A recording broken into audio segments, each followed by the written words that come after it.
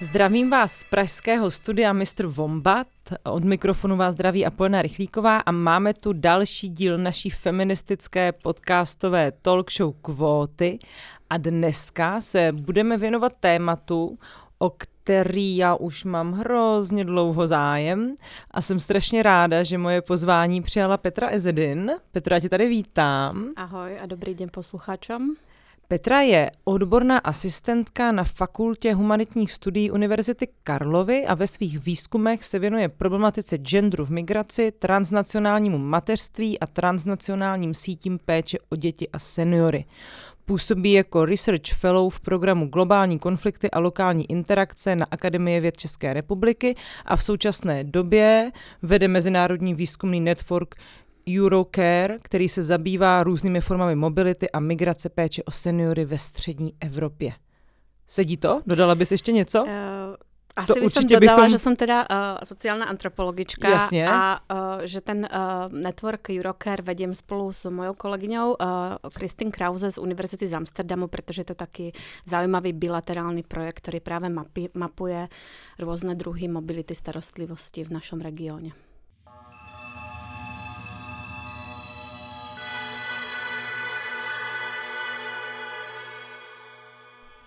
Co tebe přivedlo k oblasti péče a k oblasti migrace?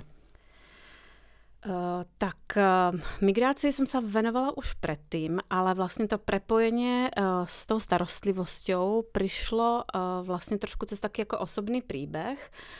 Ja ho uvádzam aj v mojej štúdii Sentimentálne peniaze, kde som vlastne v určitom štádiu mojho života vlastne ako veľa žien potrebovala klbiť prácu a starostlivosť.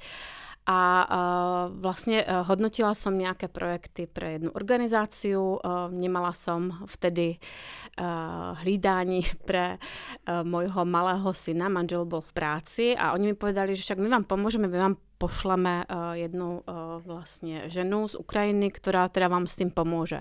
A ona vtedy prišla ku nám domov a ja ako správna sociálna antropologička som sa začala s ňou baviť a vlastne prišlo mi úplne fascinujúce, až negatívne, teda fascinujúce.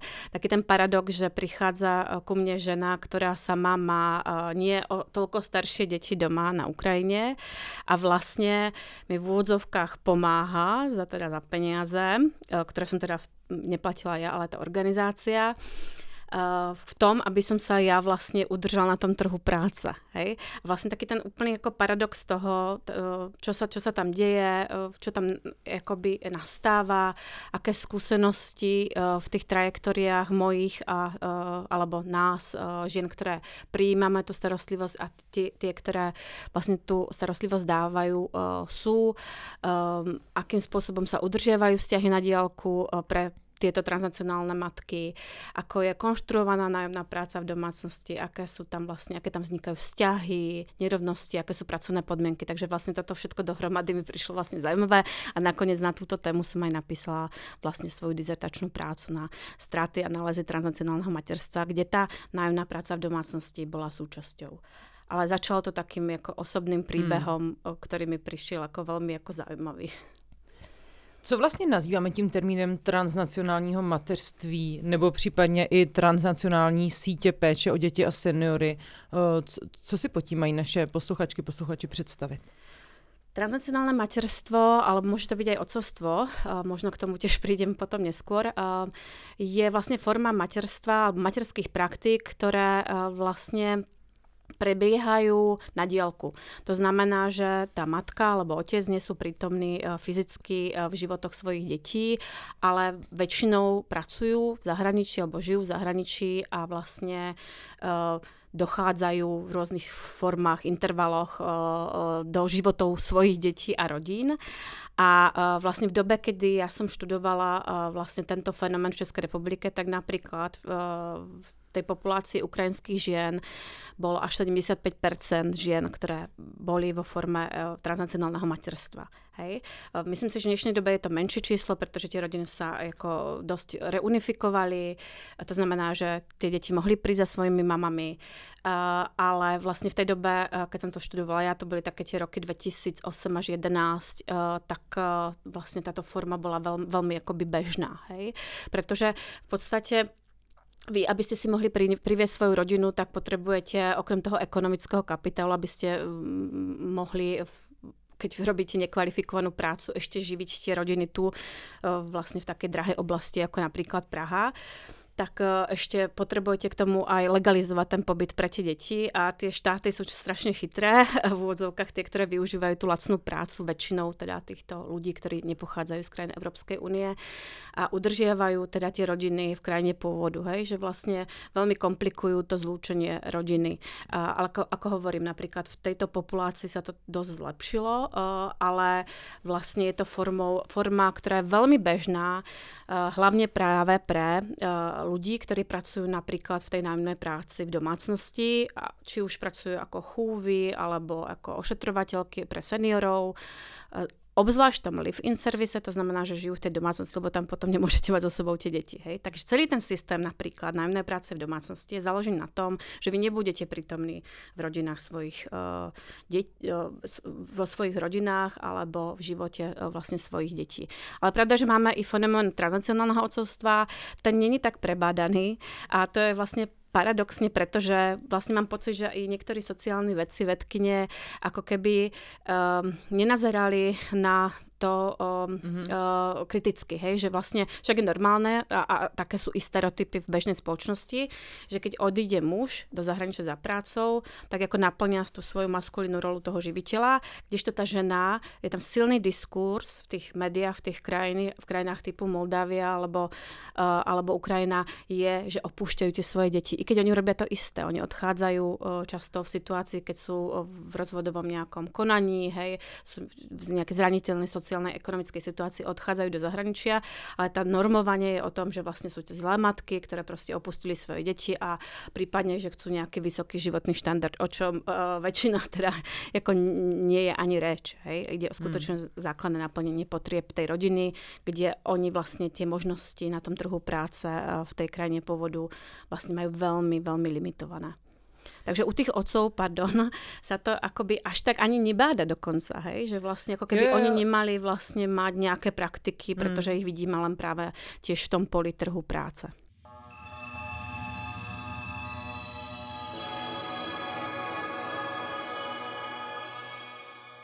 Jo, já mám k tomu takovou právě osobní historku, že tatínek takhle jedný mojí kamarádky z Brna odešel dělat do Anglie taxikáře.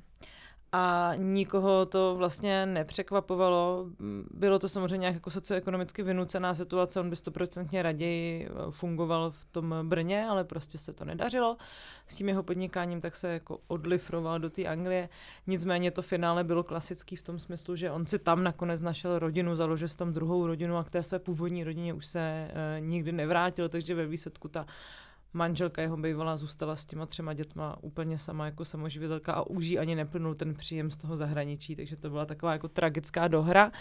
Ale přesně jak říká, že tam podle mě silný aspekt, který zároveň musí být pro ty ženy do nějaké míry traumatizující. Co oni teda potom dělají, nebo oni dělají, protože ta situace, kdy doma necháš ty děti, tak je zase zároveň, ale většinou necháváš se svými rodiči. Jejich péče je taky limitovaná, protože jsou o tu generaci starší a může tam nastávat jako k různým typům problémů. No určite, zároveň niekedy teda sa nechávajú u starých rodičov, čo napríklad bolo veľmi bežné v tom etnografickom výskume, ktorý som robila ja so ženami z Ukrajiny, kde pravda, že ako si spomínala, môže dochádzať k takému akoby vyjednávaniu toho, kto dáva aké príkazy. Pravda, že súčasné moderné technológie ako veľmi pomáhajú zdanlivo, ale je to také ako myslím si, že to má dve stránky tej mince. Pomáhajú udržiavať tie vzťahy nejakým spôsobom akoby na diaľku. Kolegyne hovoria dokonca o takom ako sociálnom updateovaní týchto praktík. Ale zároveň Sú situácie, ktoré veľmi pekne popisuje dokumentárny film z Moldavska, film Mama Illegal, ktorý ukazuje, čo sa stáva práve v situácii, kedy ostanú v tej krajine pôvodu otcovia, na ktorých sa zase kladie strašná silná ako norma toho, aby proste to boli tí živitelia, ktorí ale toto nenaplňujú. Oni naopak vlastne transformujú tú svoju genderovú rolu v prostredí, ktoré je veľmi ako patriarchálne, obzvlášť v tom rurálnom prostredí. A vlastne sa začínajú starať o deti a tie tlaky sú taktiež enormné. A prečo odchádzajú práve tie ženy? Pretože oni pracujú v tom veľmi ťažko formalizovanom a častokrát vlastne i neregulárnom zamestnaní typu v nájomnej práci v domácnosti. Kdežto pre tých mužov, napríklad z tej Moldávie alebo Ukrajiny, a obzvlášť to platí teda u tej Moldávie, je o mnoho jakoby ťažšie dostať regulérnu prácu, ktorá v krajine Európskej únie, tá sa o mnoho vec kontroluje a tak ďalej. Takže je o mnoho ako jednoduchšie pre tie ženy ísť ako prvé a pracovať v tomto sektore, kde u nich ešte je tá situácia, že často pracujú neregulérne i neregulérne pobývajú v tej krajine, pretože nie sú z Európskej únie. A tam je strašne zaujímavé skutočne sledovať, čo sa ako dlhodobo ten dokument sleduje, čo sa deje práve z transformácie tých genderových rolí, pretože ono pravda, že môže dochádzať k nejakým zmenám, ale potom sa môžu i rôznym spôsobom meniť, keď sa zase navracia tá žena, musí sa to nejakým spôsobom vyjednávať, do toho sú tlaky tej spoločnosti. Ale zároveň, čo mi príde zaujímavé, že vlastne tie ženy, ktoré som skúmala v tom prvom etnografickom výskume, v súčasnej dobe už sa stávajú babičkami a stále zotrvávajú, niektoré z nich tu majú deti, ale niektoré majú stále v krajine pôvodu a vlastne sa stávajú takými transnacionálnymi babičkami a vlastne stále prispievajú ako financiami do života vlastne svojich už teraz dospelých detí. Hej. Takže ten fenomén, vlastne napríklad toto sa začína teraz dosť veľa študovať. Ale zase nechcem tu ako ukazovať taký obraz úplne ako, že utrpenia, hej? Že to nie sú len nejaké ako utrpenie, ktoré proste nastáva v situácii, ktorá pre nás vlastne sa javí patologicky. Napríklad Nicole Constable tvrdí, že transnacionálne rodiny to je len iná forma rodín, pretože tá rodina prechádza ako veľkou transformáciou. V súčasnosti vidíme, že sú proste rodiny, ktoré majú rôzne formy, majú rôzne praktiky, starostlivosti a tak ďalej. A nemusí to byť len tá fyzická absencia v rodinách svojich detí, teda pre tie matky alebo otcov. Ale ja tvrdím, že keď toto teda príjmeme, tak vlastne potom strácame nejakú nádej na kritiku toho systému, pretože oni nemali často ako nejakú slobodnú vôľu toho rozhodnutia. Oni boli tými štrukturálnymi podmienkami vlastne viac menej donútené riešiť veľmi akútne tú svoju situáciu. A pre mňa sú to také ako hrdinky hodne, lebo väčšinou sú to ženy, ktoré skutočne mali veľkú silu vlastne toto urobiť. Vôbec to nebolo jednoduché pre nich. Obzvlášť keď čím menšie deti sa opúšťajú v úvodzovkách, ja schválne dávam tie úvodzovky doslova opúšťať, lebo to je ten diskurs tých médií, často opúšťajú. Tak týmto je pre ne pravda, že ťažšie emocionálne, oni majú tiež ako rôzne praxe, a ktoré som skúmala, ako sa s tým vyrovnať. Ale zároveň už aj vidíme v rôznych výskumoch typu napríklad moja kolegyňa z Ukrajiny Olena Fediuk, antropoložka, tak tá veľmi pekne v svojom dokumente v takej vizuálnej antropológii Olha's Diary vlastne ukázala, čo sa práve deje už s tými ženami, ktoré vlastne sú v tých situáciách alebo roliach transnacionálnych babičiek. Ona ich skúmala na juhu Talianska, kde oni už začínajú žiť svoj život, pretože už akoby naplnili to, čo mali urobiť tou migráciou a vlastne konečne začínajú myslieť na seba, na svoj dokonca intimný život, hej, partnerský, nový, prípadne na naplnenie nejakých svojich ašpirácií, ktoré tam majú. Takže ja len chcem povedať, že ono sa to pravda, že mení v tou trajektóriou a toho, kedy migrujete, koho tam nechávate v krajine pôvodu, ako sa vyvíja vaša pracovná trajektória, prípadne pobytový status, ktorý už môže byť bezpečnejší. Ale vlastne ona ako nabúrava taký trošku stereotyp toho, že proste sú to len ako obete utrpenia. Oni majú silné aktérske ako stratégie a praktiky, ktoré som i ja videla v tom výskume, že oni sa veľmi aktívne vysporiadávajú s tou situáciou. Ale bohužiaľ tie rámce im nedávajú takú slobodu voľby, ako by sme napríklad mohli mať napríklad my tu, ale to taktiež môžeme potom problematizovať. Právě, no, možná co je ten základní moment, kdy ty ženy odcházejí, protože Myslím, že se hodně málo se pořád diskutuje o nějaké míře mzdové a platové nerovnosti, nejenom napříč tou Evropskou unii. Já jsem se osobně xkrát setkala s termínem mzdová železná opona, kdy vlastně ty postkomunistické země a ještě zvlášť ty, které nejsou v Evropské unii, zůstávají na chvostu těch minimálních mezd, ale zároveň ty životní náklady prostě v těch zemích rostou a potom je vlastně celý ten koncept té pracovní migrace založený na tom, že ti lidi vlastně cestují z toho velmi často východu na západ, z jihu na sever, když to budeme takhle bagatelizovat, aby vlastně někde vykonávali tu levnou práci v zemi, která je jakože na statusově mnohem lepší úrovni. Ale co bývá ten moment pro tyhle ženy, které ty zkoumáš, jako co je ta situace, ve které odcházejí? Teraz ešte si upresníme, či sa pýtaš na tie ženy z Ukrajiny, alebo sa pýtaš aj na napríklad ženy z České republiky, Těm bych se chtěla dostat později. Primárně mi jde o ty ženy, dejme tomu z těch východních zemí, které třeba, nebo ze zemí mimo Evropskou unii. Možná to můžeme říct takhle. Hej, to je určite dôležité, či sú z Európskej únie alebo nie, pretože tie hranice pre nich vlastne pracujú iným spôsobom. Hej. Vytvárajú iné podmienky pre vstup aj práve pre sektor, do ktorého sa potom oni asi dostanú, alebo vôbec tá možnosť voľby nemusí byť úplne vlastne až taká ako otvorená alebo veľká pre ne. Ženy, ktoré som skúmala ja, väčšinou boli ženy, ktoré vlastne museli riešiť situáciu, kde ostali jediné živiteľky tých rodín. Hej. Buď to bolo tým, že proste ten otec nebol prítomný v živote tých detí, alebo to bol človek, ktorý vlastne bol silný alkoholik, takže sa stala akoby jedinou živiteľkou. Čo je veľmi obťažné v určitých ako regiónoch, napríklad tej západnej Ukrajiny v rurálnom prostredí nájsť si zamestnanie, kde teda ešte by ste mali zvládať i tú starostlivosť o deti. A zároveň v tom mojom prípade sa jednalo o ženy, ktoré predtým nemali nejakú ako veľkú pracovnú trajektóriu za sebou, pretože vlastne tú rodinu začali ako pomerne mladé, okolo proste 20 rokov. A vlastne častokrát po skončení školy ani nikdy nepracovali. Hej, takže asi ťažko by sa potom niekde vracali v situácii, keď tam bola i tak veľká nezamestnanosť.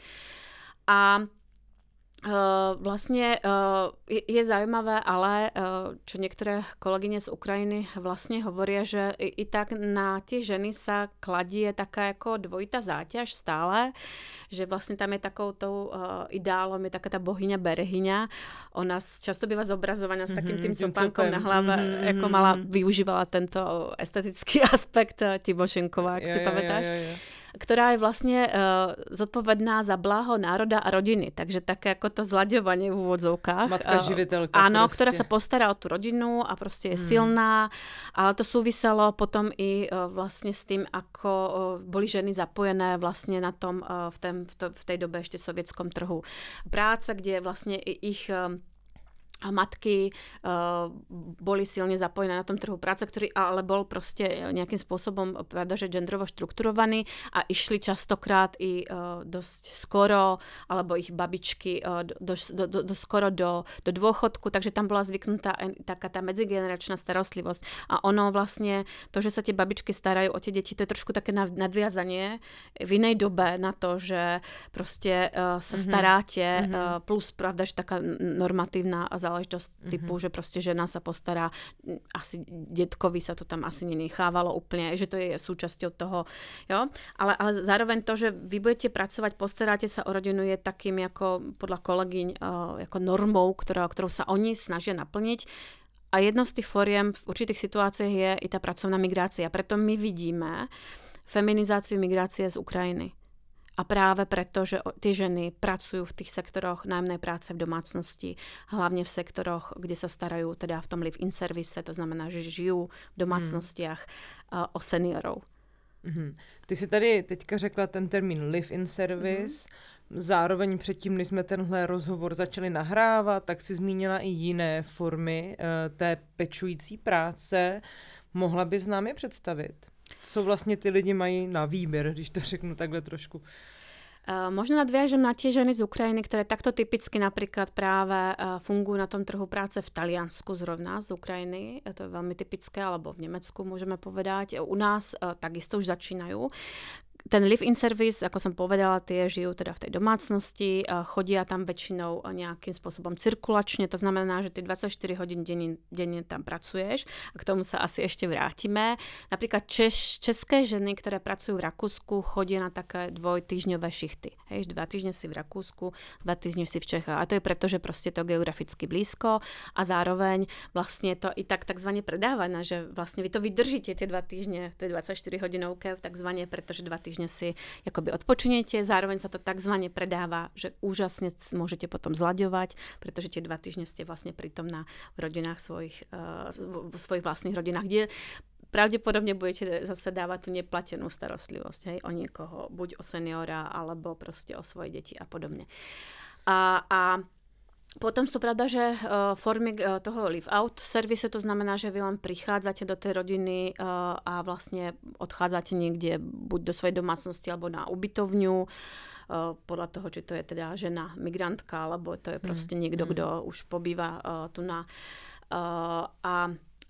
vlastne to je tak ako ambulantný typ starostlivosti, ako tu poznáme napríklad z toho tzv. Z tej domácej péče, alebo potom pravda, že pracujete v nejakých inštitúciách formalizovaných, kde sa staráte v nejakom formálnom prostredí, čo je vnímané nielen vedcami, ale pravda, že i tými ženami ako taká ako najlepšia kvalita tej práce, pretože proste je to viac formalizované, viac sa to disciplinuje, máte tam kolegyne, na ktoré sa môžete odkázať, keď sa niečo deje nekalého, takzvané, máte tam možno aj odbory a podobne, kdežto ten live-in service, kde vy žijete a pracujete v tej domácnosti, je vlastne niekedy to hraničí podľa rôznych reportov i s takou novodobou formou vlastne otroctva.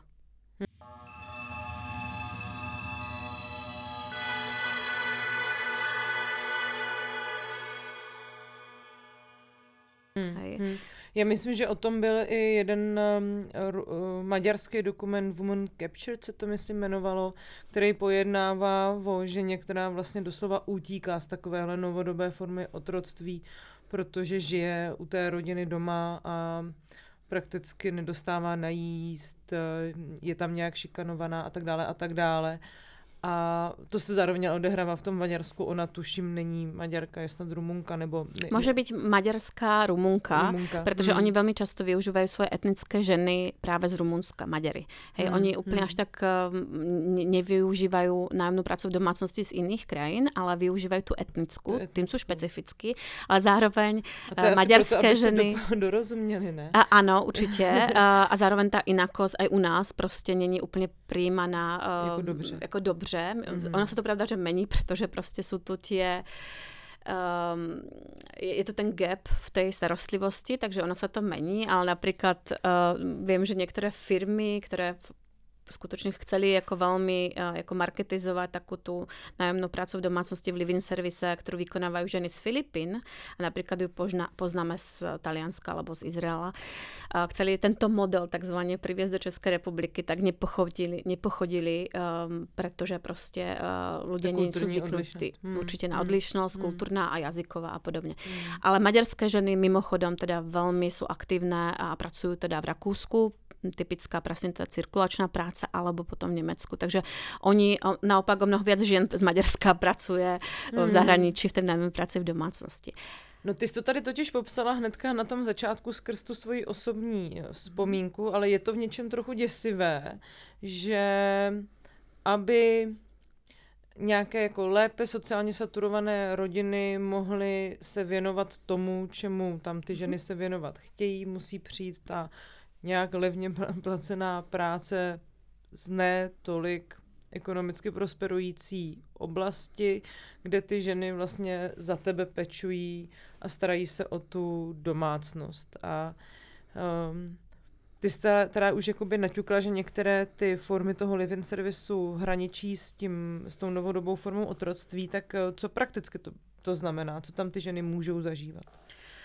No tak predstavme si situáciu, kde ty vykonávaš prácu a žiješ tam, hej? A to není tvoje domáce prostredie a prostredie niekoho iného. Čo je napríklad veľmi typické je, že sa neplatí ten čas, kde takzvané odpočívaš, ale častokrát ty neodpočívaš, pretože proste ty nemôžeš ísť niekde domov alebo do kina, ty proste musíš byť prítomná v tej domácnosti. Častokrát u ľudí, seniorov s rôznymi kognitívnymi onemocneniami býva ten deň a noc prevrátený, takže to býva častokrát veľký problém a pravdepodobne ty ani nebudeš mať dostatok školenia na to, ako aby si zvládala tieto typy situácií, aké by si mala možno v tom formálnom prostredí, mala by si tam nejaký support a zároveň, keby si bola unavená, tak by si šla domov a tam by si trošku sa akoby občerstvila a tak ďalej a tak ďalej. Takže napríklad teraz v Nemecku bol podaný na súd prípad ženy z Bulharska, ktorá vlastne za pomoci nemeckých odborových organizácií alebo organizácií, ktoré proste podporujú práva pracovníkov, tak vlastne vyhrali súd a je to také dosť prielomový súd, pretože vlastne ona vyhrala súd s tým argumentom, že musí byť platená i za práve tú dobu, kedy proste nepracuje. V podstate je otázka, čo sa stane s tým v Nemecku. Ona, myslím si, že bola takzvaná vyslaná pracovníčka, to znamená cez agentúru tam šla. I keď napríklad v tom Nemecku o mnoho viac napríklad našich žien pracuje ako OSVČ a to zase si môžeme porozprávať, jak je to ešte vlastne prekernejšia záležitosť to OSVČ a ako to je vlastne celé rámované. A teraz sa vlastne čaká a už som videla, že vlastne niektoré organizácie, ktoré podávajú informácie o právach týmto pracovníčkam i na českých facebookových stránkach vlastne už monitorujú, či sa nejako zmenili podmienky vyplácania tej mzdy práve v tom nemeckom prostredí. Ďalšia záležitosť, pravda, že je, že vy dostávate nejaký ako budget v rámci tej zmluvy na jedlo, čo napríklad ja som teraz zachytila v rámci výskumu, ktorý sme robili pre Friedrich Ebert Stiftung. Počas covidu bolo veľmi typické, že tie domácnosti i nemecké vlastne často niektorí ľudia stratili prácu alebo mali menšie príjmy, takže si to riešili tak, že vlastne skracovali peniaze na jedlo, takže tá ošetrovateľka mala o mnoho menej peňazí na to, aby vlastne varila pre seba, pre toho klienta alebo klientku v tom domácom prostredí. Viem, že dve z mojich informátoriek potom žiadali agentúru, pretože to boli práve tie vyslané pracovníčky, tie majiteľky agentúry, obe boli Češky a veľmi ako ochotne riešili tú situáciu s tým, že proste oni nemali dostatok vlastne financií na jedlo. Hej. Zároveň u tohto typu práce zase býva presne takéto vyjednávanie, koľko jedla je veľa, koľko je málo, pretože to sú veľmi individuálne veci, ktoré ťažko asi schováš do pracovnej zmluvy. Jako je odvedená v jaké kvalitě nebo míře, že si umím představit, že to, co já bych třeba brala za skvěle uklizený byt, když to řeknu, nebo takhle, nebo jo, jako dobře pohlídané děti nemusí někomu vůbec vyhovovat a může mít ty standardy mnohem vyšší. Presne tak. Ono sú to vlastne záležitosti, ktoré sa veľmi ťažko formalizujú ako do tej zmluvy a väčšinou je to o tom vyjednávaní. Lenže toto vyjednávanie, predstav si, že prebieha v situácii, kde si teda ty a ten zamestnávateľ, u ktorého ty často žiješ, alebo proste žiješ u jeho mamy, takže proste tá jeho moc nad tebou je proste úplne iná, ako keby si bola vo formálnom prostredí nejakej inštitúcie, kde teda máš tých kolegov, kde máš nejaké proste oddelenie personálne, kde to môžeš proste vyjednávať svoje práva. A tu nám vlastne častokrát nemôžeš, častokrát ani neovládaš ten jazyk toho človeka, u ktorého žiješ, to tak tiež býva. A vlastne napríklad tá starostlivosť o seniorov je ešte špecifická, by som povedala, keďže som skúmala i tie iné typy starostlivosti. Ale tu mi príde, že presne sa sklbuje nejaká skutočne ako veľmi profesionálna zdravotná práca, na ktorú častokrát tie ženy nie sú školené. Nie všetky, hej. Ale napríklad ženy, ktoré chodia z Ukrajiny do Českej republiky, častokrát sú zdravotné sestry. Takže vlastne a ich sen takzvané je potom prestup do tých formálnych inštitúcií. Teraz, čo sme videli behom toho covidu, čo nám ukázal ten výskum pre Friedrich Ebert Stiftung, bolo, že sa do toho sektoru dostávali skutočne tie veľmi zraniteľné skupiny žien z Českej republiky typu samoživiteľky z tých sektorov, ako je hotelový servis, ako boli také tie lázenské servisy z pohraničia, alebo potom je to druhá skupina žien 50+, ktoré sa fakt ako tým aktívne pripravujú na svoj ako dôchod, pretože my vieme, čo a pravdepodobne ženy v Českej republike čaká. Hej. Takže to boli také dve skupiny, ale tieto samoživiteľky, ktoré predtým nemali žiadnu skúsenosť s tou prácou, ale vedeli, že veľmi akútne potrebujú riešiť svoju finančnú situáciu, tak to bola veľmi typická skupina, ktorá behom pandémie vstupovala do toho sektoru, ale ktorá potom vlastne mala veľmi veľké problémy s tým, jak robiť tú prácu, pretože keď nemáš nejaké školenie, ako sa starať o seniora, ktorý proste má určité typy zdravotných a psychických alebo kognitívnych problémov, tak je to veľmi náročné pre toho človeka. Psychicky aj fyzicky často.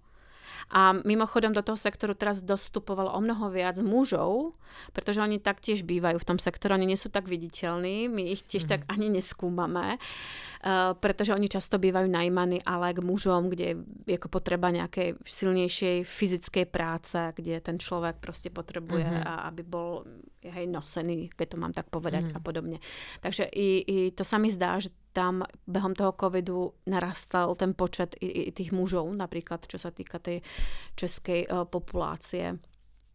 A určite je ale zaujímavé na druhej strane sa stáva, pravda, že často, že tie agentúry alebo tie rodiny, teda záleží na tom, že či tam ty ideš ako OSVČ, alebo či si tam teda vyslaná pracovníčka, častokrát nezverejňujú ako tie informácie o tom svojom seniorovi tak, aby boli ako dôveryhodné a správne. Takže vlastne časť tých žien, i keď sú skúsené vlastne až v tej situácii, keď prídu na miesto, zistia, že proste to je o mnoho ťažšie. Takže sa často zatajuje, že napríklad noci nespí, hej, alebo že práve, neviem, sú tam nejaké ako problémy o mnoho hlbšie, kognitívne, že ten človek proste má nejaké problémy a podobne. Pretože proste, keď je dobrý klient, takzvané v úvodzovkách, to znamená, že nevyžaduje toľko starostlivosti, tak ono sa väčšinou si ho držia takzvané tie pečovateľky. Hej? Že si predstav dve ženy, a to je ešte, ti pridám k tomu paradoxu, ktorý ty si pred chvíľkou analyzovala. Dve ženy sa starajú o jedného seniora. Hej? Predstav si, že vlastne to ten ideál starnutia, aging in place, domácnosti. Ty myslíš ta žena, která je buď dcerou, nebo... Nie, to sú dve ošetrovateľky. Dve ošetřovatelky, dobře, takhle. Hej, dva týždne alebo mesiac podľa toho, odkiaľ je. Jo, jasně, rozumím, se střídají v té péči. Střídajú preto, že máme ale ideál... pak je tam ještě ten doma, přítomná ta rodina, ne? Může být, no, väčšinou nie. Väčšinou to je, keď tam je ten človek sám. Pretože máme tu normatívny ideál, že proste on musí zostarnúť v tom svojom ako dome. Hej, to je veľmi taký ako normatívny, konzervatívny ideál, ktorý poznáme aj my z nášho prostredia. Ale on v našom prostredí, tak ako funguje alebo nefunguje platená alebo neplatená starostlivosť, vlastne zlyháva. A my vidíme, že je absolútne neudržateľný. Pretože si zober, že máš, ja neviem... 30,000 seniorov v Rakúsku a 60,000 pečovateľiek k tomu, aby si ich ty udržala v tom domácom prostredí.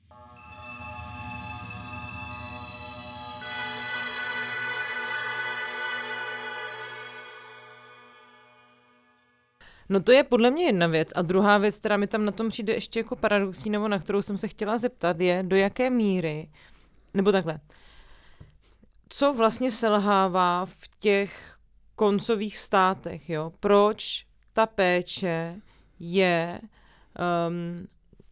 jakoby vytvářená těma migrantkama a není součástí nějakého sociálního státu, zvlášť, když se bavíme o tom takzvaném západě, kde ta sociální práva obecně jsou braná, dejme tomu, víc vážně, nebo je tam na ně brán větší zřetel. No, nebo ne právě, jo, že jo, to je, možná je to právě otázka, jako říkám to možná úplně blbě. Tak v prvom rade myslím si, že dôležité je to, že sa tá starostlivosť, aj keď je platená, nevníma ako skutočná práca. Jo. Hej, to byla vlastně ta moje trošku druhá otázka, do jaký míry vlastně jako ten fakt, že ta péče je pořád vnímaná spíš jako něco, k čemu jsou ženy predestinované. Nepotrebuješ zvláštne schopnosti k tomu, vzdelanie, prostě si narodená s tím, že vlastně že pečuješ. Prostě jsi pečující, ano. Tak do jaké míry to souvisí právě s tím, že jsou pak ty ženy v těch koncových zemích vykořisťovány, jak vlastně tady ten normativ toho vnímání celospolečenského péče vlastně se promítá i do těch jejich podmínek. Myslím, že si to jako vystihla, určite. Zároveň my vidíme, a v našom prostredí to pekne popisuje napríklad Radka Dudová alebo Zuzana Uhde, že sa vlastne práve ekonomizuje starostlivosť. Hej? Vidíme, jak sa marketizuje, vidíme, jak sa financionalizuje. Vlastne to sú strašne zase zaujímavé oblasti nejakého výskumu. To znamená, že sa zaviedli cash for care, to znamená, že ten senior dostáva nejaké ako financie a tam sa predpokladalo, že on ako individuum si vlastne bude môcť rozhodnúť, aký typ teda tej starostlivosti si vlastne nakúpia. To väčšina tých západných spoločností prešla touto transformáciou, ale čo my vieme, že vlastne ten trh to nevyrieši. Hej, to nevyrieši proste trh tie jeho needs, takzvané on sa tomu prispôsobí. A čo sa stalo, že sa komodifikovala tá starostlivosť. A my vieme, že napríklad práca, a o tom hovorí Polanyi veľmi dobré, proste není typická komodita. Je to taká falošná komodita. Hej? A vlastne tam funguje to, že vlastne sa nám niečo marketizuje, ale a tam sa predpokladalo, alebo proste takí liberálni, neoliberálni ekonomia predpokladajú, že sa tomu teda prispôsobia tie sociálne práva, ale my vidíme, že neprispôsobia, práve naopak. My vidíme, že proste tie spoločnosti zaviedli, keď uvidím príklad Rakúska, tam bolo, myslím, že v roku 2007 taká veľká ako reforma, ktorá nastavila práve tú prácu v domácnosti, nájomnú prácu v domácnosti nejakým spôsobom regularizovala. Ale čo my vidíme v súčasnosti je, že teda áno, máme tam okolo 60 000 žien, prevážne teda zo strednej východnej Európy, ale zároveň tie ženy sú vlastne, ja som si to vypísala, data podľa reportu, takého súčasného reportu Amnesty International teraz z júnu 2021, kde oni uvádzajú dáta, ale myslím, že tie dáta sú trošičku staršie, že vlastne priemerná mzda práve pečovateľky alebo ošetrovateľky v tom live-in servise migrantky je 10 000 eur ročne, kdežto minimálna, stanovená, teda tú, ktorú oni obdržia, ale minimálna stanovená formálne je 17 000. Hej. Takže a zároveň práve v tom, ako sa naplňajú tie hodiny, kedy ona tam teda je, ale v úvodzovkách akoby nepracuje, ako sa naplňajú situácie, keď ona má nemocenskú, pretože proste tým, že je OSVČ, tak sa väčšinou nenaplňajú, leží to proste na nej a presne počas covidu sme videli, že vlastne všetky tie záležitosti typu testovanie, karantény vlastne nakoniec leželi na bedrách tých žien. Hej. Jediné, čo vidíme, že sa ako oproti tomu stalo s tými sociálnymi právami, vieme, že asi už to budú asi aj 2 roky, Rakúsko vlastne vyčlenilo ženy z Európskej únie, to znamená napríklad z Česka, Slovenska, Rumunska, Maďarska a podobne, práve zo systému rodinných prídavkov, tieto sa indexujú na základe ich krajiny pôvodu, čiže sú nižšie. Hej, oni povedia, áno, však my vám dávame, ale indexácia je proste na základe krajiny pôvodu, čo je protiunijná záležitosť. A už to proste visí v Bruselu, už sa k tomu vyjadrovali kadejakí politici, že sa to proste rieši, už sa dávala nota proste Rakúsku, že proste musí zamedziť tomuto nerovnému zachádzaniu, pretože de facto potom ty vytváraš vlastne deti z Európskej únie druhej kategórie, ktoré nemajú tie rovnaké. Hej, to sú tie deti, ktoré sú v krajinách pôvodov a ich mami pracujú a poskytujú tú starostlivosť, ale konečným dopadom je, že teda sa neprispôsobili tie sociálne práva tomu tej marketizácii, neviem čomu, ale naopak, oni sa využívajú veľmi aktívne. Hej, takže to jako nevidíme žiaden, protože a prostě... to samé ale potom platí třeba pro důchod, ne? Jakože ty vlastně nemáš ani třeba po 20-30 letech práce v Rakousku nebudeš mít rakouský důchod, ale budeš mít důchod té země toho původu. Neviem presne ti teraz povedať o dôchode, jak to je. Viem, že to je u rodinných taxácií. Vím, že jako třeba ty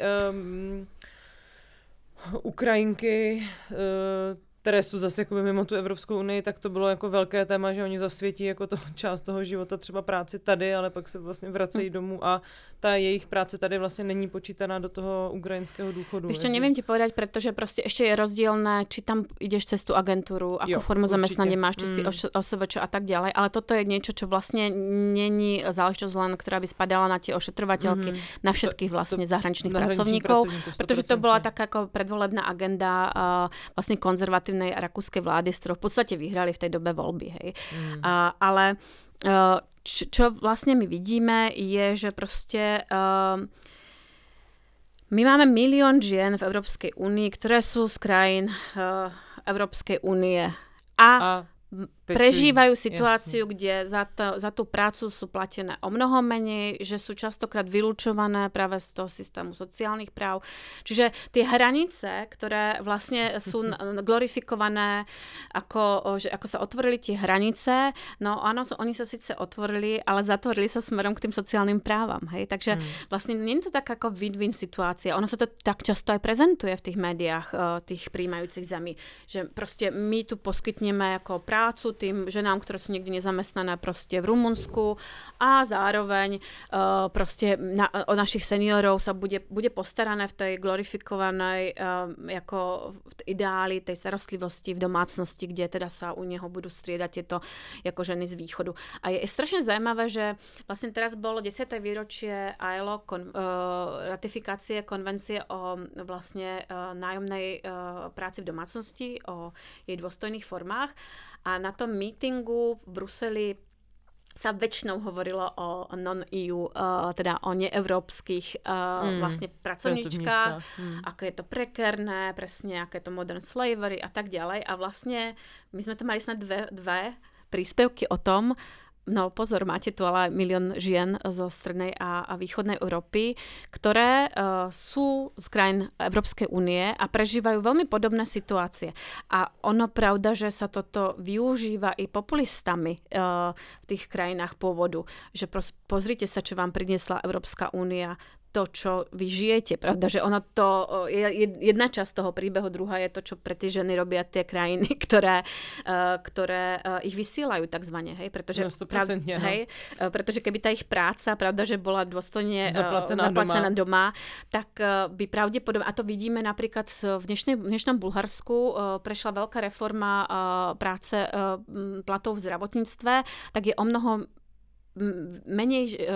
mnoho viac žien ostáva doma, než migruje do zahraničia. Hej? Takže my vidíme, že proste ale čo sa stáva často, a napríklad my to poznáme zo Slovenska, kedy bola taká tragická udalosť pred pár rokmi, že zahynulo dosť veľa žien v dodávke, ktorá práve viezla ženy do Rakúska, do tej pečovateľskej služby, a vlastne vtedajší premiér Fico to rámoval úplne brutálnym spôsobom, však keby ako nechceli peniaze a ostali by doma a tú službu, tú starostlivosť dávali našim ľuďom, tak by sa im nič nestalo. Úplne ako hrozný narratív.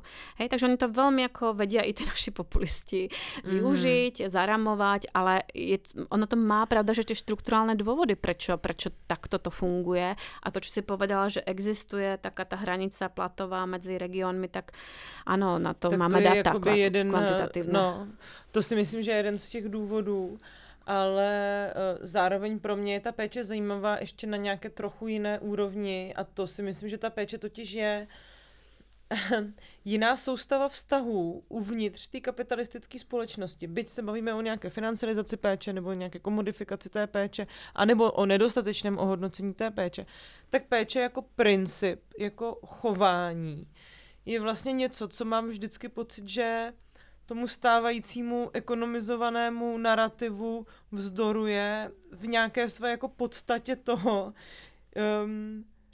že to je to vydávání se pro druhé bez ohledu na nějakou návratnost. Když to řeknu, jako, protože ty jako obecně jako pečující člověk třeba i o dítě nemůžeš jako prostě, jenom věříš v to, že z toho dítěte vychováš jako toho slušného člověka nebo někoho prostě, jo. Ale nemůžeš tam vlastně kalkulovat s něčím. Jo. No, protože ty ekonomiky, oni pracují s tou produktivitou a reprodukciou úplně odděleně. Úplně odděleně, Úplně odděleně. A vlastně teraz, keby si sa pozrela do jednoho projektu, ktoré robil FEPS, Care for Care, na ktorom som sa mala tú časť vlastne participovať, tak oni majú vlastne veľmi zaujímavé myšlienky, ktoré sú ale také ako len ako náčrty zatiaľ, hej, ale vlastne oni hovoria, že no, ale my naopak, nemali by sme ekonomizovať tú starostlivosť. To už vidíme, že nikde nevedie, vidíme, že to vytvára obrovské ako napätia, že to není udržateľné, že proste to nefunguje, ale že by sme mali tie ekonomiky založiť na starostlivosti. No právě.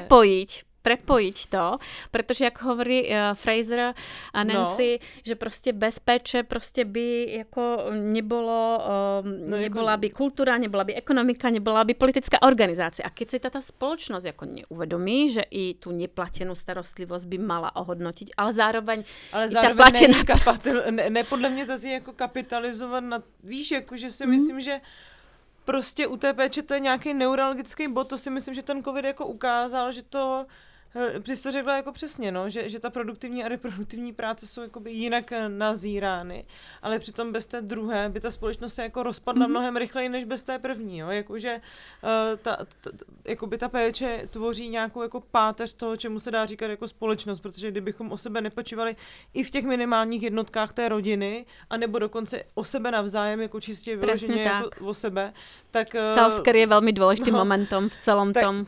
No, který se pak určitě nedostává těm pečovatelkám, ale že vlastně by ta společnost strašně rychle jako ztroskotala a o to je vlastně jako paradoxnější, že nedokáže tu péči povýšit na nějaký princip jednání, a teď myslím jako ve všech myslitelných sférách, protože pak najednou se můžeme lépe bavit i třeba o péči jako o to, co nás obklopuje, jako v nějakých jako ekofeministických strategiích existuje jako pečovatelský přístup té planetě, která je vlastně součástí toho, co nás utváří a teda. To je taková moje jako vsuvka, která mě dlouho trápila. Určitě, ďakujem za ně, to super a vlastně ještě ma jako napadlo, že vlastně i teraz sa bude prezentovať česká verzia Green New Dealu a vlastně ja som spolupracovala s kolegyňami na kapitole, ktorá sa bude vlastne zaoberať starostlivosťou. Pretože to je súčasťou udržateľnosti našich spoločností, práve prepojených i s ekológiou, ale vôbec s tým, aby sme ako mohli nejakým spôsobom všetci koherentne vlastne fungovať, je tá starostlivosť. Hej? Takže ku podivu možno pre niekoho zvonku, prečo hovoria u environmentálnych jako nejakých projektov o péči. No áno, bez toho to jako nejde. To nejde, no. Hej, takže úplne súhlasím s tým, čo si vlastne hovorila.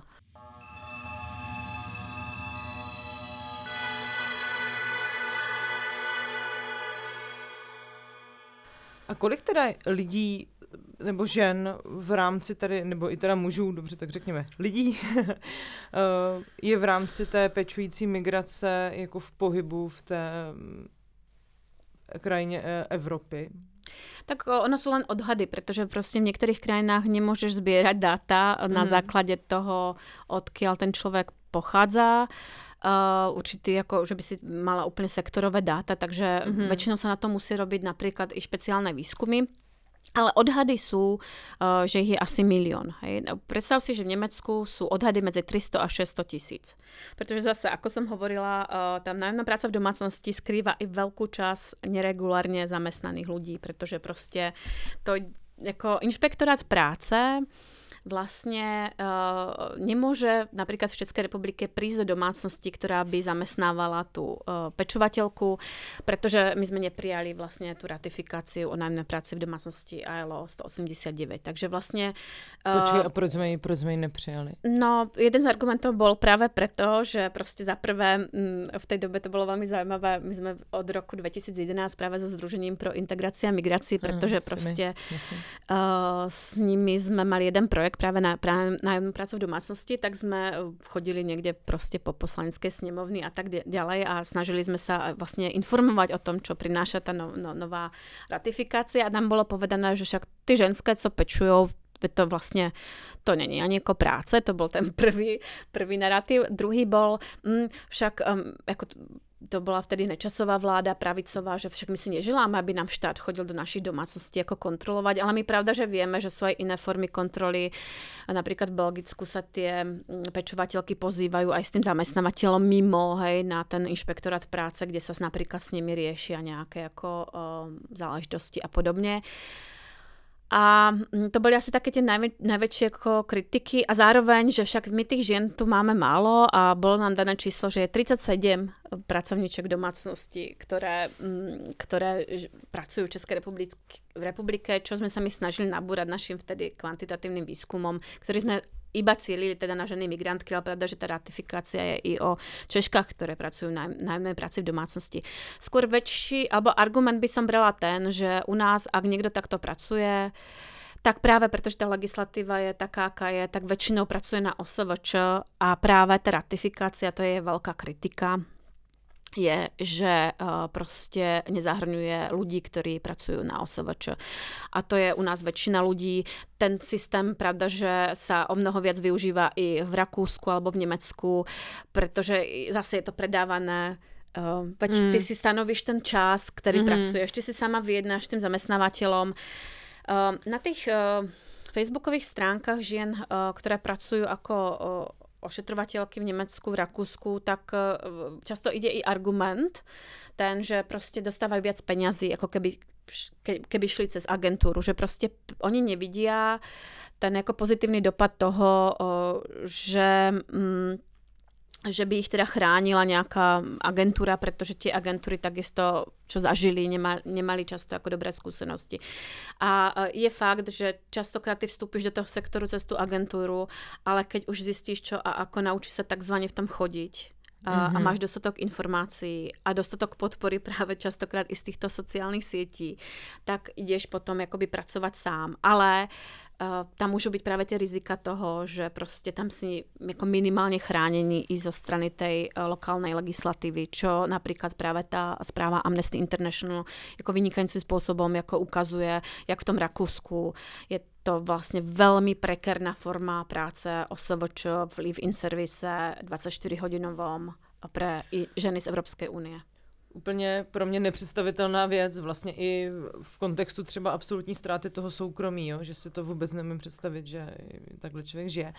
Zároveň ta Česká republika má podle mě dost zajímavou pozici, protože my jsme jak jakoby příjemcem tohoto typu práce, tak zároveň jakoby ženy z České republiky poskytují dál na tom západě, případně teda v tom Rakousku, což je podle mě dost unikátní, že v tom... Ešte to je Polsko, si myslím, 100% podobne. Si myslím, Polsko a Česká republika, Slovensko ani nie, ale presne ten paradox toho, že my už vidíme práve ten fenomén toho, že prijímame, zároveň vysielame. Ale pozor, ešte máme ďalší fenomén, ktorý práve skúmame s Kristín Krause z Univerzity v Amsterdame, a to je relokácia vlastne nemeckých seniorov do našich domovov inštitucionálnych. Počkej, němečtí seniori, to je vzor seniora, to je ten senior s těma fondama, který má ten bohatý důchod, na kterého aspirovali čeští důchodci po roce 89. To byl sen mít se jak seniori v Německu. To už neplatí. Co dělají u nás? To už neplatí a zároveň pravda, že to není jedna homogénna skupina a za ďalšie tiež tam asi budeš vidieť viac žien, na ktoré dopadajú práve tie genderové nerovnosti potom v tom stáří.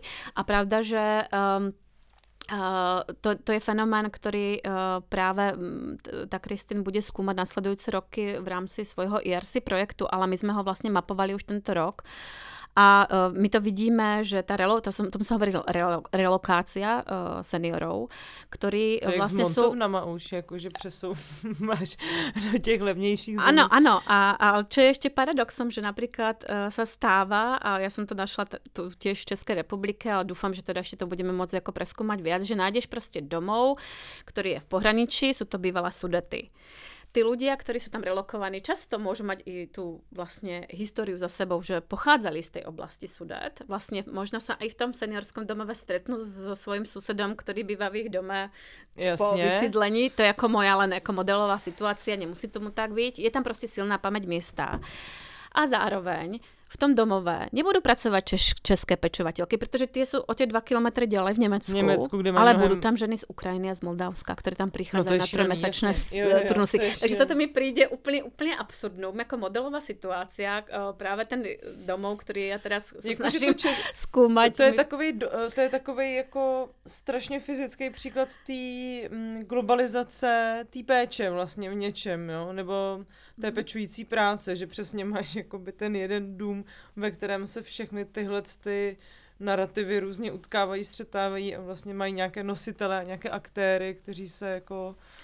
No. Není to len ako v našom regióne, my toto poznáme napríklad zo Spojených štátov, kde sa vysielajú do Thajska. V Thajsko je veľkou takou prijímajúcou krajinou pre seniorov globálnou, kde už vlastne nemigruje tá pečovateľka, ale migrujú tie vlastne disabled bodies, hej? Tí ľudia, ktorí proste už to vlastne tela, bo častokrát teda sa jedná o ľudí, ktorí trpia Alzheimerom napríklad a už sú v tých ťažších štádiách, kde ty ťažko dostaneš niekoho k takémuto človeku priamo domov, pretože tá starostlivosť už vyžaduje proste i nejaké ako zdravotné vedomosti a zároveň Nemecko, ako si hovorila, že proste ako je prezentované, tak to je krajina, ktorá teraz prechádza obrovskou krízou starostlivosti, kde tam to absolútne zlyháva, kde sa ukazuje, že ten systém nie je udržateľný a na jednom fóre, vlastne, ktoré organizovali kolegyne z Goetheho univerzity vo Frankfurte, vlastne si pamätám jako na informáciu, že Nemecko dáva o 7-krát menej svojich financií štátnych do starostlivosti v porovnaní so Švédskom, ktoré je o mnoho menšie a mám prostě menšiu populáciu. Takže jako jeden z dôvodov aj toho, prečo to všetko jako kolabuje a čo sme ešte nepovedali, je i to, že ten štát práve nemá tie silné investície sám o sebe do tej starostlivosti. Hej? Že spolieha na tú marketizáciu, ktorá přesně. Ale nefunguje. No. A ono to potom zároveň má ještě to finální moment toho, že ta pečující žena, která se takhle jako stará, i třeba ta Češka se potom samozřejmě, pokud pracuje na to OSVČ, tak se potom třeba vrací a není o ní dobře postaráno v jejím důchodovém věku a ten důchod pravděpodobně nebude vysoký, že jo? Takže se to tam ještě jako řetězí, že ona ve chvíli má být ona příjemcem té péče, tak pravděpodobně nemá ani na tu ukrajinskou pečovatelku, ne? Určitě. A ještě ti jako to možná... asi tím nezaděláš nějaký ranec peněz, který tě jako vybaví na to stáří, tak abys mohl mít super Ja ti uvedím empirický príklad prostě z výskumu. My jsme v roku 2016 s Andreou Kuchynkou vlastně skúmali ženy z Břeclavska, ja som potom trošičku ještě v tom teréne pokračovala, ktoré migrujú práve o pár kilometrov ďalej proste do Rakúska, hej. A ktoré pracujú v nájomnej práci v domácnosti. A nás zaujalo, že to boli ženy 50+. My sme tam mali ženu, ktorá mala, tuším, 78 rokov a pracovala ako pečovateľka v domácnosti. Ale bola teda u klienta, ktorý nevyžadoval takú ako fyzickú starostlivosť, ale proste boli to ženy, ktoré už boli v dôchodovom veku, ktoré práve boli v situácii, kde ten dôchod bol ich strašne malý. Hej? Alebo to boli ženy, ktoré proste stratili prácu tesne pred dôchodovým vekom. A vlastne to riešenie ich aktívne toho práve bolo, že teda budú chodiť na tie dvojtýždňové práce do Rakúska. Tam bolo vlastne i zaujímavé to, že niektoré z nich sa aj vyvezovali z neplatenej starostlivosti vo svojich vlastných rodinách. To znamená, že tam sa očakávalo, že oni budú tie babičky, ktoré budú poskytovať tú neplatenú starostlivosť svojim dcerám, ktoré teda taktiež potrebovali byť na trhu práce, pretože tá ich neplatená starostlivosť o vlastné deti tiež je podhodnotená, keď sa pozrieme na to, aké peniaze sa vlastne dostávajú. Takže, a teď myslíš jako v rodičovském příspěvku, který je průměrně asi 8 000 korun. Áno, takže prostě oni taktiež pracovali vlastne v prekérnej starostlivosti, zažívali nejaké pracovné podmienky, ktoré tá práca, ako sme uviedli, je psychicky, fyzicky náročná, ale oni prvýkrát boli za reprodukčnú prácu vlastne platené. Placený. Paradoxne. No. To je ten paradox. A ešte sme vlastne zistili, že niektoré z týchto žien počas tej doby, napríklad tých 2 týždňov, čo boli v Rakúsku, tak si najímali alebo platili niekoho v Českej republike. A tomu práve hovoríme globálne reťazenie starostlivosti, v tomto prípade asi lokálne reťazenie starostlivosti, kde vytvárajú sa tieto absurdity. Platila si niekoho proste v tej vesnici, ktorý proste došiel k jej maminke, aby ona teda tú dobu, tie 2 týždne pracovala niekde, kde by teda za tú istú prácu, ktorú by možno robila teda doma pre svoju vlastnú mamu, zarobila nejaké peniaze. A zároveň sme zistili, že sa tento typ profesie často i dedí, hej? Že proste skončí tam matka, ktorá pracuje v Rakúsku, proste už na to nestačí, tak prevezme tú prácu dcera. Hej? Ale zase trošku, aby som to odľahčila a nabúrala, pre niektoré z týchto žien tie peniaze znamenali určite ako nejakú istotu do budúcnosti finančnú a presne emancipáciu v zmysle toho, že mali peniaze, ktoré presne mohli vynaložiť tak, jak si ty podala, že tí nemeckí dôchodcovia cestujú a podobne, takže mohli ich konečne tie peniaze, ktoré dávali tej rodine, minúť aj na seba takzvané. Hej, takže vlastne mali väčšie možnosti toho, ako žena z nejakého rurálneho prostredia s nižším vzdelaním, kde proste nemá až toľko možností, alebo nemala v tej dobe, kedy sme robili ten výskum pracovných možností, dobre platených pre jej vek a schopnosti a kvalifikáciu, tak proste a zároveň pre intimný život. Pretože niektoré z tých žien si našli v Rakúsku partnerov. Neboli to tí klienti, o ktorých sa starali, ale proste partnerov a vlastne umožnilo im to taký ako paralelný život. Tam ako nikto nemusel vedieť, že majú nejaký ako partnerský život v staršom veku, ktorý je u nás zase ako tabuizovaný ako normatívne sa na ne pozerá a podobne.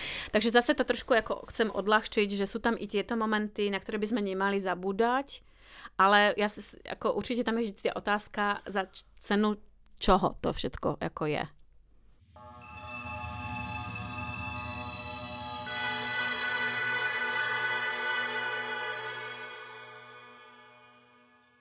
No, já si pamatuju, že když jsme se Sašou dělali hranice práce, nebo ten cyklus hrdinové kapitalistické práce, tak ta pečující práce pro nás byla strašně důležitá. Hodně jsme chtěli jít do té pečující oblasti, bohužel se na to nedostalo. Teď máme nový projekt, ve kterém se na to chystáme právě jakoby transnacionální, ale bylo pro nás zajímavé, že já jsem péči vždycky vnímala jako nějakou formu nutně kvalifikované práce, jo? Že jsem měla jako pocit, že je prostě třeba proto, aby se nastoupila do nějakého Alzheimer centra, je nutné mít alespoň nějaký pečovatelský kurz nebo něco. A když jsme tehdy před těma 4 rokama tu práci hledali, tak jednak to byla nejhůř placená práce ze všech těch nabídek, které jsme měli, což nás šokovalo možná nejvíc, protože vlastně většina těch prací byla velmi jako špatně placených, pár stovek nad minimálním mzdou, ale ta péče byla nejhorší v těch Alzheimer centrech. A druhá nechtěli vlastně žádnou kvalifikaci.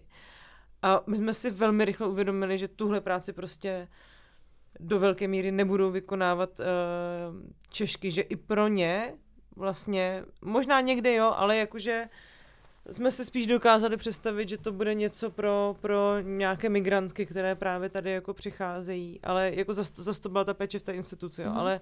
V Německu a v Rakúsku jako potřebuješ určité typy, kvalifikácie, ale není to nič zase náročné úplně, které vlastně ty potřebuješ na to, aby si pracovala v nějaké ambulantnej starostlivosti, prípadne vo formálnych inštitúciách.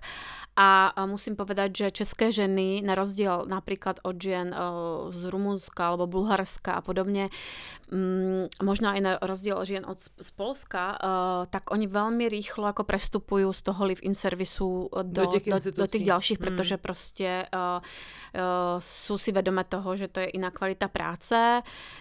Zároveň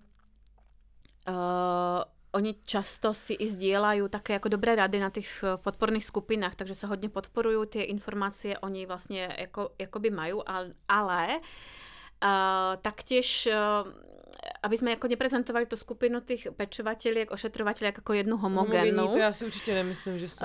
Pretože Češky a Slovenky sa vnímajú sami seba ako elitu, ktorá má nejakú svoju cenu na tom trhu práce a častokrát v tých diskusiách, ktoré medzi sebou vedú o tej prekarite svojej vlastnej práce, ktorú prežívajú, keď vlastne niekto chce komunikovať nejakú situáciu, že mám takýto plát a musím robiť toto, čo by ste mi poradili, tak častokrát tam zaznievajú až také ako strašne ostré hlasy, že vlastne by sme si to nemali nechať lúbiť, však my nie sme Rumunky alebo Ukrajinky. Jo, no to si úplně umím přesně představit. Takhle podobně se podle mě Češi vnímali i třeba v té Británii. My nejsme ani ti Poláci, nebo natož ti Ukrajinci, my jsme přece ti Češi a ta naše hodnota je jako jinde, než tady těch v úvozovkách zaostalých zemí, že si myslím, že to je prostě nějaký moment a stejně tak jakoby, že na té migrační práci je fakt zajímavý ten řetězec, to je nekonečná úplně, to se dá různě, obět se dá podle mě celý svět jako skrz nějakých třeba 80 řetězců, když by se to jako dobře, tak si myslím, že to bude vždycky, jo, jakože ti Ukrajinci zase budou vymezovat proti Moldavcům a proti třeba lidem z Afriky, jo, že tam ještě prostě ty people of color, nebo právě ty Filipínky, to si pamatuju, že i Andrej Babiš jednou měl přece ten nápad, že semka bude posílat ty Filipínky do těch domácností a že to byl hrozný jako backlash. Ne, my nechceme jakoby lidi z tohohle konce jako světa, to už raději ty Ukrajinky. Ale ženy z Filipín jsou vnímané jako taky globální luxusní produkt, jo, protože právě tam je angličtina, znalost angličtiny, častokrát jsou velmi kvalifikované a prostě ty Filipíny... A není tam i nějaká sexualizace trochu? Určite, ale zároveň Filipíny dobre vedia, že žijú z remittencí, to znamená z tých príjmov, ktoré sa posielajú do krajiny pôvodu. Ono sa im hovorí často, že to je že Filipíny sú pink country, pretože tie pečovateľky majú rúžové uniformy. A existuje tam veľa agentúr, ktoré ich vlastne až takým brutálnym spôsobom disciplinujú práve do takých tých až asertívnych, pasívnych rolí tých pracovníček v domácnosti a je to skutočne obrovská populácia, ktorá je dôležitá pre tú ekonomiku. A je tým pádom aj veľmi kvalifikovaná, takže keby si sa pozrel na také tie typické prijímajúce krajiny, ako napríklad Libanon, alebo proste sú krajiny v Golfskom zálive, tak tie ženy z Filipín, ale aj u nás v Českej republike sú najdrahšie, hej? Pretože proste oni sú vnímané ako proste taká globálna až značka. Iný príklad na to, čo si hovorila, že to také tie napätia medzi tými etnikami v rámci tej populácie migračnej, tak teraz v období covidu vlastne ako sa uzatvárali hranice a bolo vlastne naložené takéto povinná karanténa a tak ďalej, tak sa ukázalo, že v Rakúsku začal kolabovať ten systém. Ja som dokonca videla nejaké ako dokumenty, ktoré mi poslali rakúski kolegovia, ktorí sa tam ako vynikajúcim spôsobom z Univerzity z Linca zaoberajú touto tematikou, a že sa veľmi aktívne tá rakúska vláda pripravovala na to, čo sa stane, keď teda nám teraz bude chýbať 60,000 ako pečovatelia, ktoré sa proste nedostanú, hej? Pretože existujú nejaké epidemiologické opatrenia a podobne. A nechcú prísť, pretože napríklad tie 2 týždne, ktoré by boli inak doma, tak by museli byť v karanténe, tudíž by nemohli mať vlastne svoj život v krajine pôvodu a podobne. Takže niektoré tam ostali dlhšie, čo pravda, že potom znamená, asi vieš si predstaviť, akú namáhavú prácu, keď niekde ostane 6 mesiacov namiesto 2 týždňov. Ale tá rakúska vláda už mala skutočne napísané stratégiu, jak proste budú štadióny fungovať ako také obrovské pečovateľské sektory, jak armáda. Jak armáda do toho pôjde a podobne. Ale zároveň vyslala 3 čartrové lety do Rakúska, do Rumunska a Chorvátska, urobila 6 vlakov, kde sa vlastne snažila nalákať tieto pečovateľky s takým jednorazovým príspevkom 500 € na to, aby prišli v tej ako najhoršej epidemiologickej situácii, kde sa hovorilo, jak proste je úplne šialené vlastne nejaké ako vôbec cestovanie a vôbec kolektívne cestovanie a tak ďalej. A potom sa museli byť v karanténe, myslím, že 14 dní, ktorá ale nebola platená. Hej? Teda oni ich dali do nejakých zariadení, kde mali ako byť v karanténe, ale za to im neplatili. A v tej dobe mimochodom vznikli aj také ako silné hlasy práve z tých iných skupín tých ošetrovateľiek, že veľmi kritické smerom k tým chuderám ženám z Rumunska a z Chorvátska, že prečo do toho idú, že proste budú brať prácu tým, ktoré by tam ako sa vrátili, že pristupujú na tieto podmienky. Takže ono takéto ako tlaky sú tam. A zároveň musím povedať, že ten COVID trošku ako mobilizoval sociálne vlastne i rôzne skupiny, podporné skupiny, i vlastne európske odbory, ktoré sa zaoberajú starostlivosťou, obzvlášť v tých formálnych inštitúciách, tak ako veľmi ako monitorovali i situáciu v tej nájomnej práci v domácnosti a zároveň i organizácie migračné, ktoré sa zaoberajú migrantkami, tak ako veľmi hlasne ako monitorovali situáciu toho, čo sa deje v situácii, keď vlastne celé tie ako štáty idú pod nejakou ako disciplináciou epidemiologickej situácie a zrazu vylúčiš z toho nejakú skupinu, ktorú dostaneš do veľmi ako zraniteľnej situácie. Takže musím povedať, že ten COVID vlastne ukázal, čo sa stane, keď vlastne takto ty nadizajnuješ celú starostlivosť o seniorov. Jak je to neudržateľné. Že on podle mě odhalil tu globalizaci jako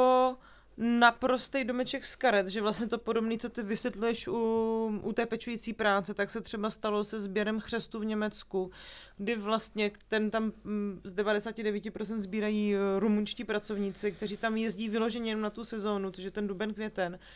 A najednou oni museli vypravit tady ty lety, aby udělali se na to státní výjimku, že vlastně můžou udělat tenhle let tam a zpátky s těma Rumunama, který přivezli, aby jim tam pozbírali ten chřest, protože reálně nebyla námezní síla, která by to za takových podmínek, které ty farmy jsou zvyklé nabízet, přímo v tom Německu pozbírala. Prostě lidi, kteří byli tam, to jako brigádu dělat nechtěli.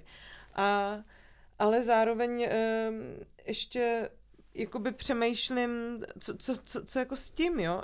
To je jedna otázka a druhá, teda, na kterou se furt zapomínám zeptat, kde ty bereš jak je vlastně těžké dělat v tomhle poli výzkum, protože si myslím, že ještě něco se pojí k té pečující práci, tak je to nějaká forma jako stigmatizace a zažila jsem to třeba u zdravotních sester, taková ta právě to, že máš pocit, že jsi jako žena predisponovaná k tomu to zvládnout a nestěžovat si na to, že to je přece tvůj úkol, takže se velmi těžko třeba vytváří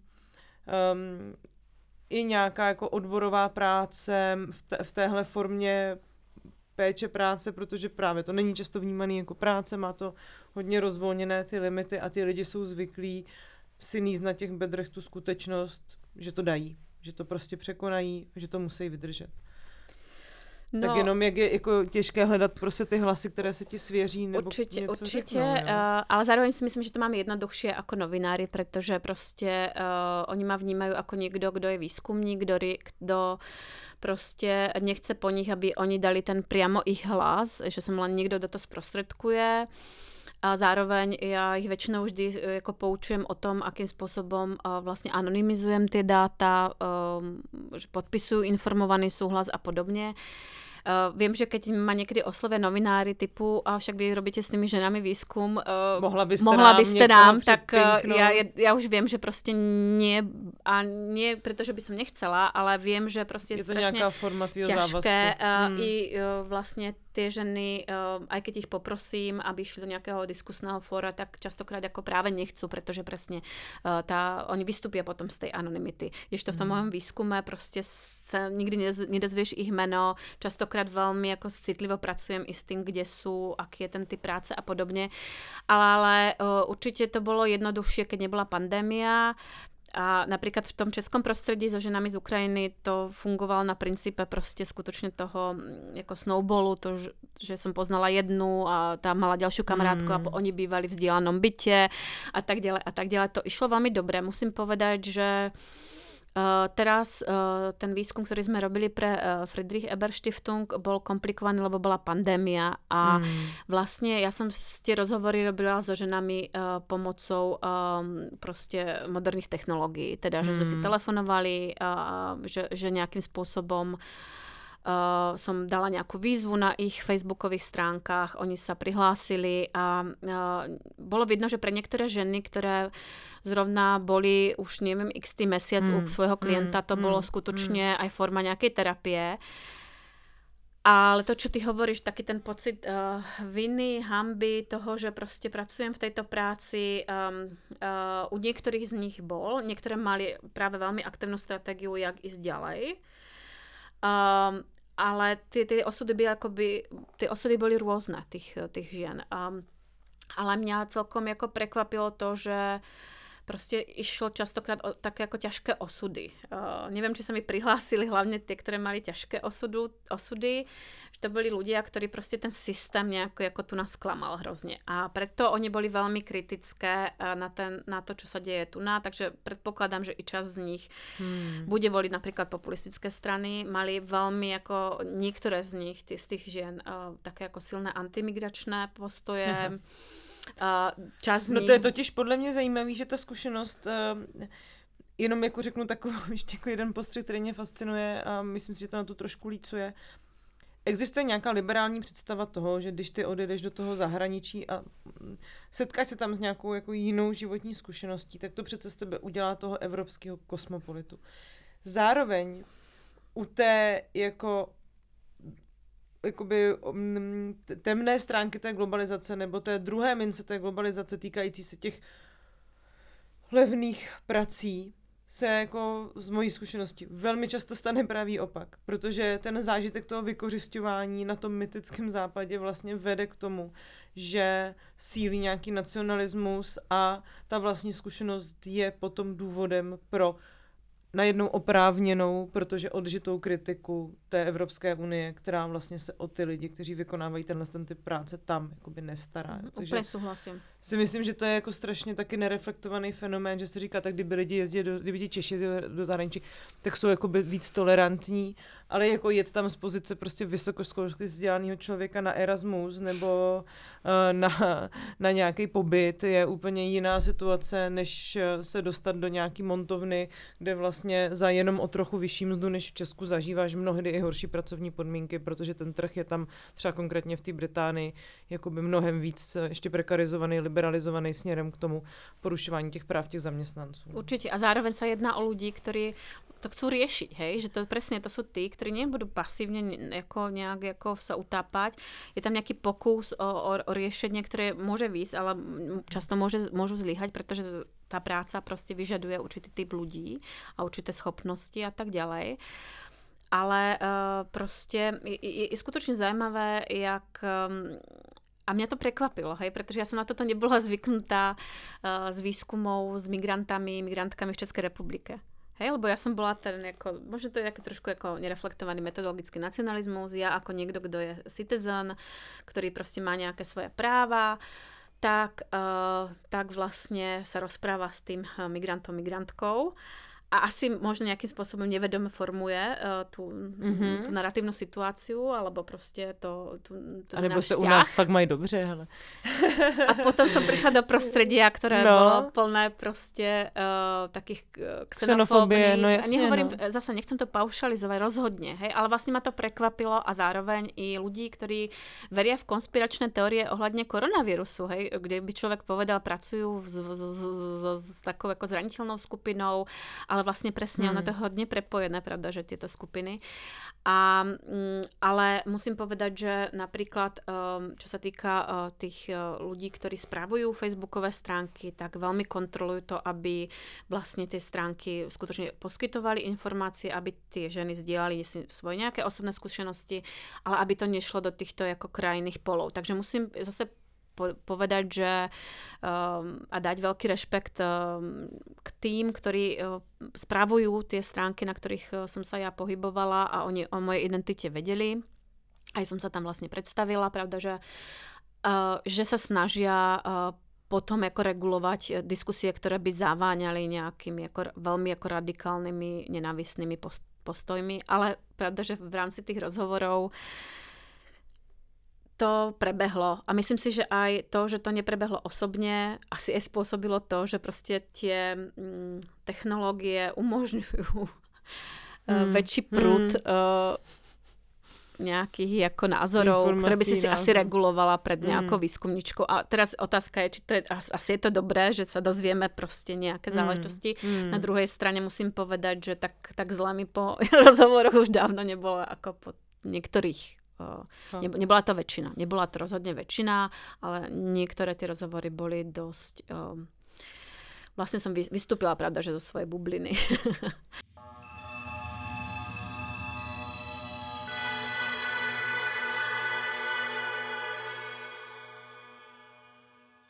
Tak možná pojďme si jenom ještě krátce říct, jestli si myslíš, že se s tím vůbec dá něco dělat. Ty jsi v nějakým ze svých textů nebo výstupů uvedla, že by se ta sociální práva měla taky globalizovat. Tak co si pod tím můžeme představit? Globalizovať. To je ako, určite som toto povedala, ale vlastne asi by som príklad konkrétny uviedla. Stačilo by teda začať v menšom formáte teda v Európskej únii, to znamená minimálne proste zaručiť teda pre ľudí, ktorí v prvom kroku, ktorí vlastne prichádzajú do Európskej únie z európskych krajín, pravda, že i z tých neeurópskych krajín, aby boli dodržované tie základné pracovné práva, prípadne pobytové práva, aby proste sa dodržiavali to, čo už je to vlastně nastavené. No, protože kdo jiný by to měl dělat, než ten jako do takové míry paternalizující západ, který má pořád tendenci vlastně těm postkomunistickým zemím trochu jako předhazovat tu jejich nevyspělost, jakože ještě jsme nedorostli do těch jako formátů té jejich západní demokracie, tak já vždycky se jako trochu rozčiluju, že v tom jako je to nějaká moje trochu konzervativní kritika s tím, že je to nějaká jako licoměrnost toho západu, který vlastně není schopný, ale potom jako vytvořit tam těm lidem z toho východu ani prostě jako adekvátní podmínky pro práci, kterou nutně potřebuje, jo. Určite. A zároveň ono často sa práve robia tieto regularizácie a rôzne politiky jako k péči alebo k migrácii péče iba národne, i v tej Európskej únii. Ale proste ono to takto nemôže byť, pretože proste ten sektor funguje transnacionálne v rámci tej Európskej únie a potom jako dochádza práve k tomu, že sa jako drainuje, care drain, prostě odliv starostlivosti z těch zemí, kde prostě je nižší ta hodnota alebo nižší mzdy za to starostlivosť. Takže jako určitě vykročiť z toho národného rámca, hej, to byl taky ten argument, který dáváme i so Zuzanou Uhde, hej, že prostě nestačí jako robiť tie národné politiky, tak buď sme Európska únia, tak sa dohodníme, protože potom my vidíme, ako sa vlastne pracuje veľmi aktivně v rámci tej ekonomizácie starostlivosti s tými nerovnosťami. A potom určitě častokrát není tie migračné politiky v súlade vlastne s tými zdravotnými a sociálnymi politikami Európskej únie. Ty si spomínala vlastne nášho premiéra Babiša, ktorý tiež mal taký nápad, že prostě ženy z Ukrajiny ty úžasně vyřešia právě to, že naše ženy odchádzají do zahraničí, že to je tak vlastně ideálne riešenie. Já jsem se dokonce setkala jako s Ukrajinkou, která semka byla dovezená tímhle způsobem, aby za 7 000 měsíčně pracovala v nemocnici, což vyvolalo neuvěřitelný pnutí, tady to dumpingování ty ceny práce mezi těma českýma zdravotníma sestrama. Bylo to docela brutální i pro ní, i pro ty sestry. Já jsem se bavila s oběma těma stranama. Určitě a zároveň vlastně, pokiaľ ona nemá trvalý pobyt, čo oni ako prezentujú, že to presne, že to budú len ľudia, ktorí tu prídu pracovať, a však oni si zarobia a potom vlastne odídu. Tak to znamená, že ona ani nebude mať nárok na vlastne vstup do našeho zdravotného systému. Takže ona nebude mať, ona bude jako vlastně robiť, sprostředkovat to zdravie tomu našemu národu, tomu tělu toho národa. Aniž by měla nárok na ošetření pre seba. A už vůbec nie na nějaké sociálne práva. Jasně. Typu prostě nějakých prídavkov pre deti, alebo hej, keď nebude v tom formáte toho trvalého pobytu. Takže čím tá vlastně tá temporalita, hej, že ich budeš udržovať v tom prechodnom pobyte, hej, v tom temporálnom, to je prostě častokrát aj na úrovni tej Európskej únie, to sa prezentuje obzvlášť v tej pracovnej migrácii jako úžasné riešenie presne toho, že my im dáme prácu, oni sem prídu a vykryjú nám nějaké typy pozicí a vlastně nás to nebude nič moc stáť. Hej. Pak a zároveň k tomu, ale že ti lidi třeba pracují 14 hodin denně nebo velmi často jako obětí nějakých bezpečnostních zranění na pracovištích jsou migranti, protože ona sa to v bruselskej hantýrke sa tomu hovorí Kleenex style. To znamená, že použiješ a vyhodíš. Hej, ako ten ubrúsok. Ale pravda, že ono sa to hodí i tým vysielajúcim krajinám, pretože tam vždy prídu nejaké remitencie. A my už dávno vieme, že tie remitencie nespôsobia rozvoj. Lebo keby áno, tak Ukrajina, Moldávia, Filipíny sú úžasné ekonomiky. Pretože oni sa pravda, že spotrebujú na tie priame ako na výdaje pre tie rodiny, ku ktorým smerujú. To znamená na jedlo, prípadne na školné, hej, a tak ďalej. A oni, ich politici kritizujú, že vy to všetko skonzumujete, tieto jo, jako remitencie, no ale asi ťažko budeš investovat v ekonomike, která je prostě jako nestabilná, kde prostě nefunguje ta společnost, kde je velká korupce. A oni nemají vlastně potom žádnou jako motivaci s tím něco robiť, lebo prostě ty ľudia tam jako neumrú od hladu, že tam prídu tie remitencie. Takže i ten prijímající štát z toho ťaží, z tej lacnej pracovnej sily a zároveň vysielajúci, takisto im tam vždy prídu nejakým spôsobom remitencie. A pravda, že sú tam potom tí veľkí výhercovia, čo sú rôzne bankové spoločnosti, ktoré jako prevádzajú tie remitencie a tak, ale to je zase na ďalšiu debatu.